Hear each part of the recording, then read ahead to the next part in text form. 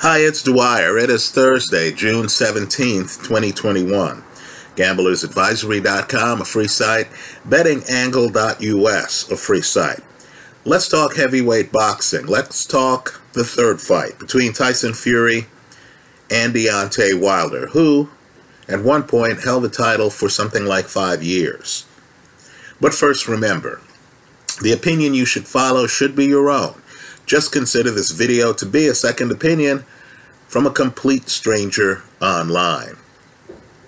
Now let me just say, in terms of historical fights, over the last, 3 decades or so, in the heavyweight division, I believe the most historical fight, because I consider both of these fighters to be great, didn't become apparent until after they fought. It's Lennox Lewis, then the heavyweight champ, against Vitaly Klitschko, who would become the heavyweight champ and keep the belt for years, right?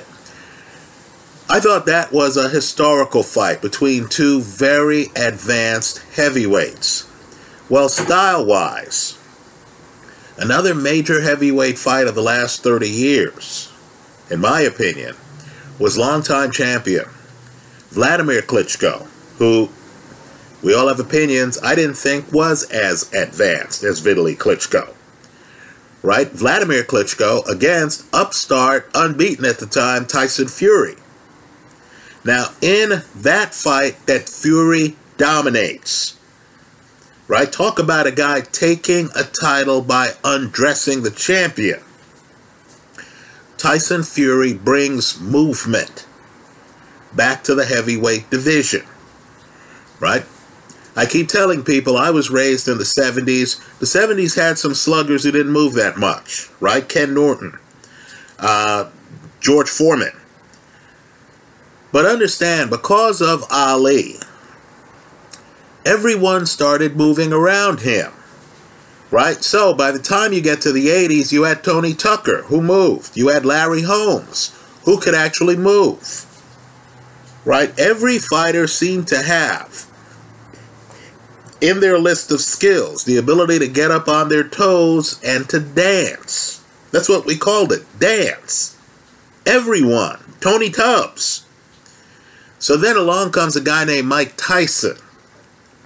Tyson makes the idea of operating from distance behind a jab on your back foot in the heavyweight division seem unmanly. So then we get to big heavyweights, right? Riddick Bowe, Lennox Lewis. And we forgot somehow that big men can move. What I want to encourage people to do is here online, look at the Larry Holmes-Ernie Shavers fight where Holmes gets dropped by Shavers. He gets off the canvas, he barely knows where he is. Shavers is about to beat Larry Holmes. And Larry Holmes then gets on his back foot. Gets on the balls of his feet. Starts flashing a jab. Holmes unbeaten at the time. Saves his unbeaten mark by clearing his head while backing away from one of the most fearsome punchers I've come across, Ernie Shavers. Now, those skills left the heavyweight division. You had a few guys, Larry Donald could move, but most of the big names forgot about moving. The heavyweight division became a series of knockouts. Guys hunting you down. Then we get to Vladimir Klitschko, who's wooden. Right? Great jab. He would hit you with the jab. Then he'd come across with the right hand. One of the problems, and it was a problem, is that Lennox Lewis's trainer, Emanuel Stewart, and I'm a big Stewart fan, but understand, after Lewis leaves the game, he then moves over to train Vladimir Klitschko. And of course, even though Lewis had some guys, Thomas the Hitman Hearns, who could get up on the balls of their feet and dance. That's how Hearns is beating Ray Leonard in their first fight, before Ray stops that fight, I believe in the 14th round. 12-round fight, Tommy probably wins that fight. Well, understand, Emanuel Steward at heavyweight specialized in sluggers, KO artists. So in my opinion, the heavyweight division gets stagnant from a style perspective, right? Gone were the days of back foot movement behind a jab, right? Gone were the days of guys showing up and they weren't there to necessarily hurt you, they were there to look good. So guys would be in the ring wearing tassels on their sneakers, right? Tassels on their trunks. The idea was you were going to notice the tassels moving because they were going to be moving. Right? This is in the era before Tyson comes in looking like Jack Dempsey with basic black trunks. Right? Don't get me wrong. When Tyson shows up, it is breathtaking. But you understood there was a break in the heavyweight division. Well, on the day when Tyson Fury takes the title from Vladimir Klitschko, folks, it's a mismatch. Klitschko looks lethargic. Fury brings old school movement and feints behind a jab to Klitschko, who can't read him at all. It gets so bad. At one point in the fight, Fury puts both hands behind his back and could not get hit. It's a paradigm shift, in my opinion, on par with another era when dancing was frowned upon at heavyweight. And a long shot, Cassius Clay, took Sonny Liston's title. So understand, Fury was about to take us into a new era of movement at heavyweight. And he self-destructed. The mental part of the game is that demanding. These are guys who fight for a living.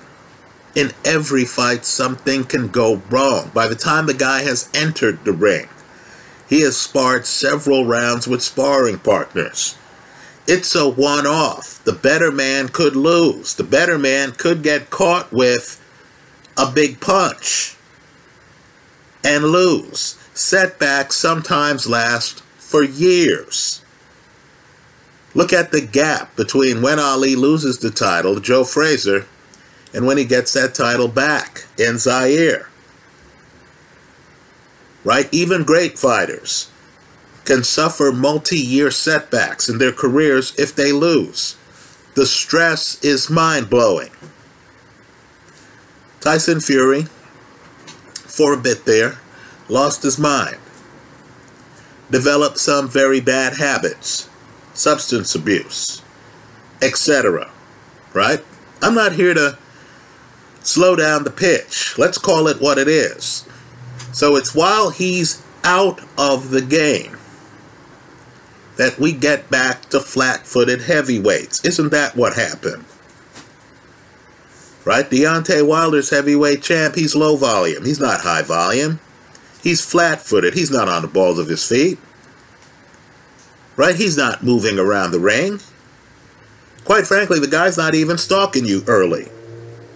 Anthony Joshua, he's blessed with both hands. I believe Wilder is just blessed with a right hand. Joshua's blessed with both hands. But Joshua can't follow you around the ring early in a fight. He's not the Lennox Lewis who fought Andrew Galata. I want people to look up that fight. That's Lewis stalking a guy from the opening bell. I haven't come across the Anthony Joshua fight like that. These guys aren't there to batter you with a jab, then open up the kitchen cabinet and take you out with combinations. No, this is a pot shotter era. Right? A combination for Deontay Wilder is a 1-2.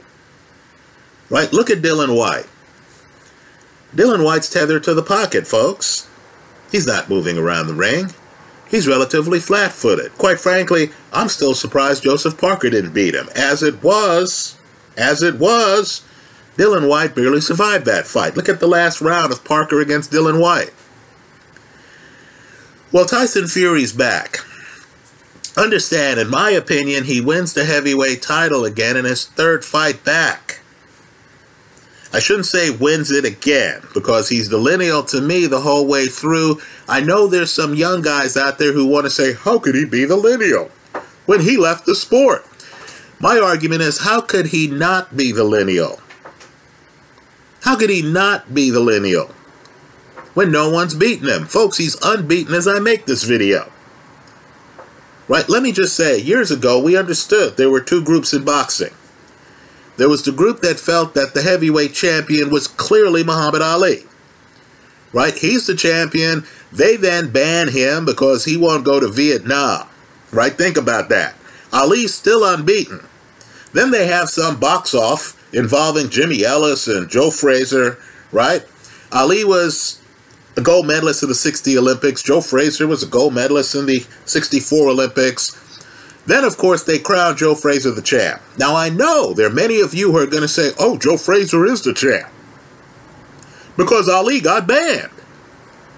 But then there's the group like me who's like, look, you're the heavyweight champ. Right? Some Yahoo someplace can say, we're going to ban him because he won't go to war. Right? He won't fight in some military conflict. Or he's lost his mind. Right? But understand, folks like me are thinking in terms of, look, he hasn't been beaten in the ring. Right? Until one of these new guys beats him, he's the champ. Well, Tyson Fury had some mental health problems, left the sport. Now think about it. He's out of the sport for years. Comes back to the sport, and in his third fight back, the official story is that he got a draw with then unbeaten Deontay Wilder. That's the official story, right? From where I sit, he dominated that fight. He lost 2 rounds in the fight, the 2 rounds where he got knocked down. He undressed Deontay Wilder. It wasn't a close fight. Right? If someone is to be blamed, it's Tyson Fury for a disastrous 12th round. Let me just say, it's even more shocking when he had a disastrous 12th round against Vladimir Klitschko. Understand, Klitschko's best round was the 12th round. You would have thought Fury would have thought to himself, you know what? After dominating Klitschko, I almost lost that fight in the 12th round. Let me be more careful this time. Here, of course, again, when he's in for the heavyweight title and he's clearly won the fight, he's too close to Wilder in that 12th round. I'll agree with the Bomb Squad that the referee could have waved that off. Right? If you're a referee and the heavyweight champion is a knockout puncher, and the other guy is out cold on the canvas, then wakes up and is still slow in getting up at counts 8 and 9, some refs would wave that off. I know George Foreman someplace is thinking to himself, what a shame I didn't have Jack Reese as the referee for the Rumble in the Jungle against Ali, because Foreman, if you look at the film, gets up at the count of 9. No difference between Foreman getting up and Tyson Fury getting up. The referee in the Ali fight takes Foreman's title. The referee in the Tyson Fury fight lets the fight continue. Fury gets the draw, we get the rematch, and then you see what Fury looks like after adequate practice. This version of Tyson Fury is much better. Different level of fighter entirely than Deontay Wilder. Right? Much better. Tyson Fury, when he's prepared, when he's healthy, when his head's right, in my opinion, is a historical heavyweight. He's a reference point. Right? Just like you think of the 80s and you think Mike Tyson, right? It's like there are 2 heavyweights in the 80s who you remember. Larry Holmes, Mike Tyson. Right? That's the way Tyson Fury is. All of these heavyweights who are tethered to the canvas, either on the outskirts of the pocket, Deontay Wilder, Anthony Joshua, or in the pocket, Dillian Whyte. Folks, they're mismatches. They're fodder for Tyson Fury. I know this is not the way the public sees it. I know the Anthony Joshua crowd thinks I have something personal against Anthony Joshua. Look, I got nothing personal against Anthony Joshua because, quite frankly, I think Tyson Fury beats Deontay Wilder and Dillian Whyte as well. Right? I mean, I know everyone thinks their fighter's special. I'm no different. I think the best, I think the top shelf in the heavyweight division is Tyson Fury. Let's go one step further. Look at how far back his fight was against Vladimir Klitschko. It's a shame Tyson Fury took a detour for health reasons, because in my opinion, he's been the best for several years. He could have been on a Joe Louis type reign. So let's get back to the Deontay Wilder fight. Let me just say this.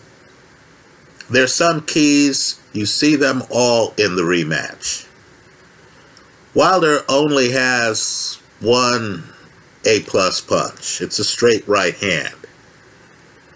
Right? He can't set it up. So he's not a guy who's going to come in and hit you with some other shots and then slip it in. Right? He's not that guy. He's not Ray Leonard. He's not Marvin Hagler. Right? He's not, dare I say it, Andy Ruiz. No, this is a guy who needs to be outside. That left hand, that straight right hand needs to be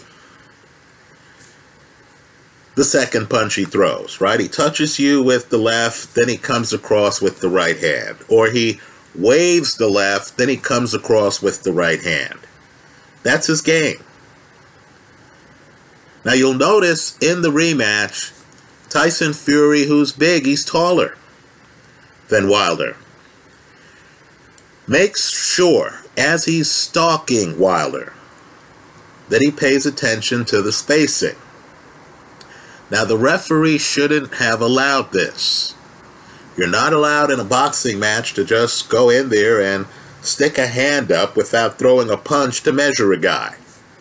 But if you look at the film, that's what Fury does. Right? Fury makes sure that he's far enough away from Wilder, where if Wilder throws that right hand, it's not gonna hurt Fury that much. That's the secret to the fight. It's the spacing. Now understand, and of course, Fury is coming across with hardcore straight right hands, right? Fury dispenses with the hooks. He's going to keep the fight at distance because he knows he's the better boxer than Deontay Wilder. If he takes away the threat of Wilder getting a KO, of Wilder landing a long right hand, if he keeps Wilder on the outside, he can dismantle Wilder. Then, of course, because Wilder has to defend himself from a guy who's stalking him, right? The problem with sluggers is they're accustomed to being the stalker. You turn the tables and you start stalking the slugger. And then you start to notice that Wilder's defense falls apart. Then you start to notice that Wilder's defense falls apart to the point where Fury can come in on Wilder's left side and reach his body. There's a knockdown in the second fight off a body shot. Right? At that point, you knew the fight was over. You heard me in this video, too, talk about the mental stress of being a fighter. Look, I know all of these guys try to look carefree. Right? I know all of these guys act like they have no worries in the world. Right? They're the best. No one can touch them. Right? The reality is far different. Now, I've tracked some of Wilder's comments Folks, I'm wondering whether the stress has gotten to Deontay Wilder. Right? Wilder needs to have this fight because he's enforcing a contractual right. Right? We understand that. We also understand that he did take time off from the first loss of his professional career.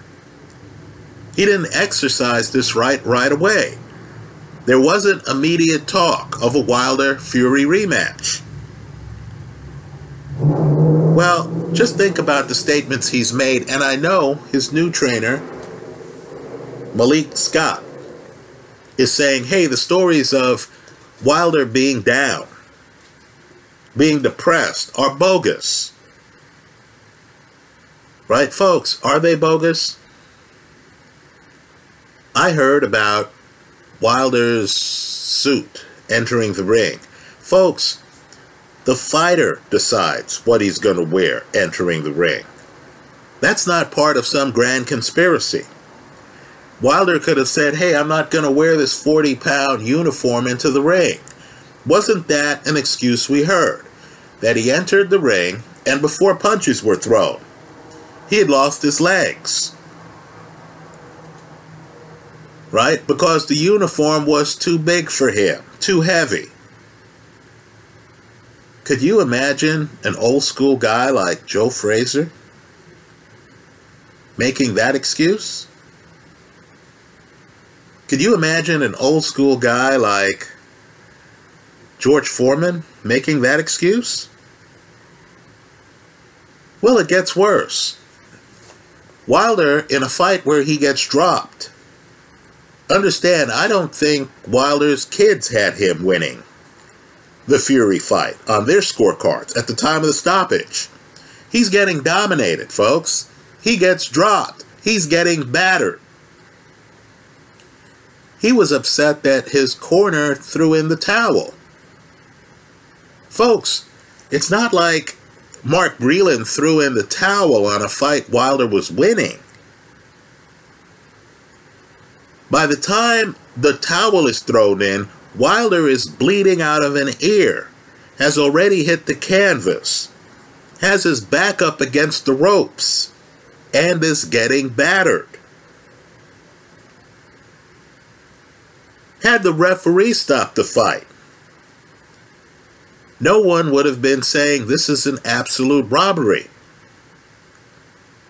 So then it got macabre, didn't it? Then we started hearing that somehow Mark Breland undermined him, that he threw in the towel prematurely. Then, of course, we started hearing that Wilder believes he was drugged. Now, which is it? Is it the uniform that he wore into the ring that deprived him of his legs?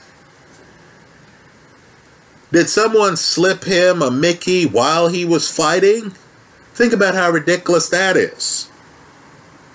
Right? If you're Mark Breland, aren't you in a great position? Training an unbeaten heavyweight champion. Why would you want to undercut him? So then, of course, we start to find out from Mark Breland that there were too many people in the room during Deontay Wilder training sessions. That Wilder wasn't really focused on Breland's instruction. That this wasn't exactly Ali Angelo Dundee or Canelo Eddie Reynoso. This wasn't the fighter and some trainer he trusts. Right? Andre Ward, Virgil Hunter. This wasn't that type of relationship. This was a relationship where the trainer felt he had to compete to get Wilder's attention. And the problem, too, is you saw Wilder in the ring, and you didn't get the feeling there was a multiplicity of game plans or skills. It wasn't like you watched a Wilder fight and you thought, oh, he's on his back foot here, right? He's trying to throw a left hook. Then you see another round and you're like, okay, he's on his front foot here. trying to throw the straight right hand. No, Wilder fights were always the same fight, weren't they? He's outside. He's hinting at throwing that straight right hand. Right? He's staying outside. He's not coming inside. Then, oh! Here's a straight right. Oh! Brazil, Stavern, fill in the blank, is down. This fight is over. Isn't that the Wilder fight that you always saw?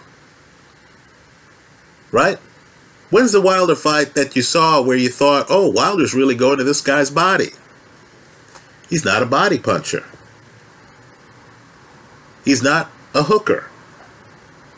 So understand, Tyson Fury's from the other side of the street. Right? Tyson Fury is inside. Inside. Against fighters like Otto Wallin. Right? He's inside. Then he's outside. Against Vladimir Klitschko. In some fights, he's left-handed. And he's inside. And he's outside. You look at the Tyson Fury of the first Wilder fight. He's on his back foot. He's throwing a jab. He's trying to throw counters. You see him in the second fight. Against the same opponent. He's on his front foot. He's trying to throw straight right hands. He's not afraid to lead. He's keeping a distance, but yet he's backing up unbeaten Deontay Wilder. Right? So forgive me. I'm expecting a replay of the second fight. I'm expecting a third fight to be as close to the second fight as Sonny Liston's destruction of Floyd Patterson, the rematch, mirrored Sonny Liston's destruction of Floyd Patterson in their first fight. Right? What's Wilder going to do? He's Deontay Wilder. He's going to come out. He only has a puncher's chance. Only has a puncher's chance. Tyson Fury has to realize that he doesn't need a knockout to win the fight. He can outbox Deontay Wilder. He doesn't need the stoppage. He outboxed Vladimir Klitschko, a younger Klitschko, a champion Klitschko. When Klitschko had the championship, unlike AJ, who beats an older Klitschko when Klitschko no longer has the belt. When Klitschko had been out of the ring for a year. Right, so if I'm Tyson Fury, I don't even have to worry. I don't even have to worry about Deontay Wilder's left hook. I just have to focus on a straight right hand. And understand, Wilder's not Manny Pacquiao. Pacquiao has a great straight left. The problem is, Pacquiao bounces around the ring. Pacquiao has great legs. And Pacquiao will come up on you, and Pacquiao will throw punches in bunches. So you could key on that straight left and still lose rounds to Manny Pacquiao. Right? You think you're in the middle of the ring. Manny Pacquiao has bounced around enough where you don't know where you are. Suddenly you notice, like Oscar De La Hoya did later in their fight, that you're up on the ropes. And here's a guy with some of the fastest hands in the sport. That's not Deontay Wilder. Wilder doesn't like to throw combinations. Wilder's a pot shotter. Right? He is where the heavyweight division drifted during the Vladimir Klitschko era. So let's shake things up here. I know Fury has said, hey, Usyk's a blown-up cruiserweight. AJ's going to walk through him. You and I know, in fact, Fury himself knows from experience, that life's more complicated than that. Couldn't Fury have easily called Steve Cunningham, right? USS Cunningham, a blown-up cruiserweight. Folks, Cunningham dropped Fury. That might be the toughest fight Tyson Fury has ever had. Understand, when Fury gets off the canvas against Cunningham, look at the film, is noticeably faster than Tyson Fury. Noticeably faster. Styles make fights. Sometimes slick cruiserweights can take out heavyweights. Are you sure that Usyk won't be able to do to Joshua what Cunningham did to Tyson Fury? Now Fury goes roughhouse. Fury goes on his front foot. Fury starts running into Steve Cunningham. Fury starts fighting dirty. Does Anthony Joshua have that in him? Well, understand, the fighters, in my opinion, who would give Fury a hard time would be Steve Cunningham. By the way, Steve's still in great shape, right? Why don't you guys think about an exhibition? That would be a great one, where Steve Cunningham comes back, doesn't even have to be ranked, it's an exhibition, and we get a Logan Paul, Floyd Mayweather type of match, right? We know Steve's older, right? I think Steve Cunningham today would give Tyson Fury problems. I think Michael Hunter today would give Tyson Fury problems. I want people to revisit Michael Hunter against Alexander Povetkin. Right? I believe of the fighters out there, Dillian Whyte, Deontay Wilder, Anthony Joshua, right? And again, I'm not biased against any of them. I think Fury beats all three. Right? No personal animus here against any of them. I just don't think they beat Tyson Fury. Out of all of those fighters, I believe Usyk is the one who has a chance to give Tyson Fury problems. I know it's counterintuitive, but it's the smaller, craftier guy with the better coordination who can pick his spots, who can neutralize Fury's clear foot speed advantage over the others. Right? Fury's clear coordination advantage over the others. Right? It's someone like Usyk who can match Fury in coordination, in foot speed, who has some ambidexterity in them, who could give them problems. Look at Michael Hunter's fight against Ustinov. That's another fight, and you'll see what happens when a coordinated, smaller guy is able to leverage that coordination against a bigger guy who can't find him. Fury should have lost his title already. Blood's gushing out of his eye when he fights Otto Wallin, who looks to be a better athlete than Fury. Right? The problem was that Fury, with his eye gushing, right, the only thing that prevents the title from changing hands is the referee was willing to have that be a bloodfest. Right? The ref easily could have looked at the eye just like the ref looked at Vitaly Klitschko's eye when he fought Lennox Lewis. And the ref could have said, that's it. I'm calling this fight. The ref did not. So Wallin has himself to blame. Fury's able to then come inside on Wallin and lean on him.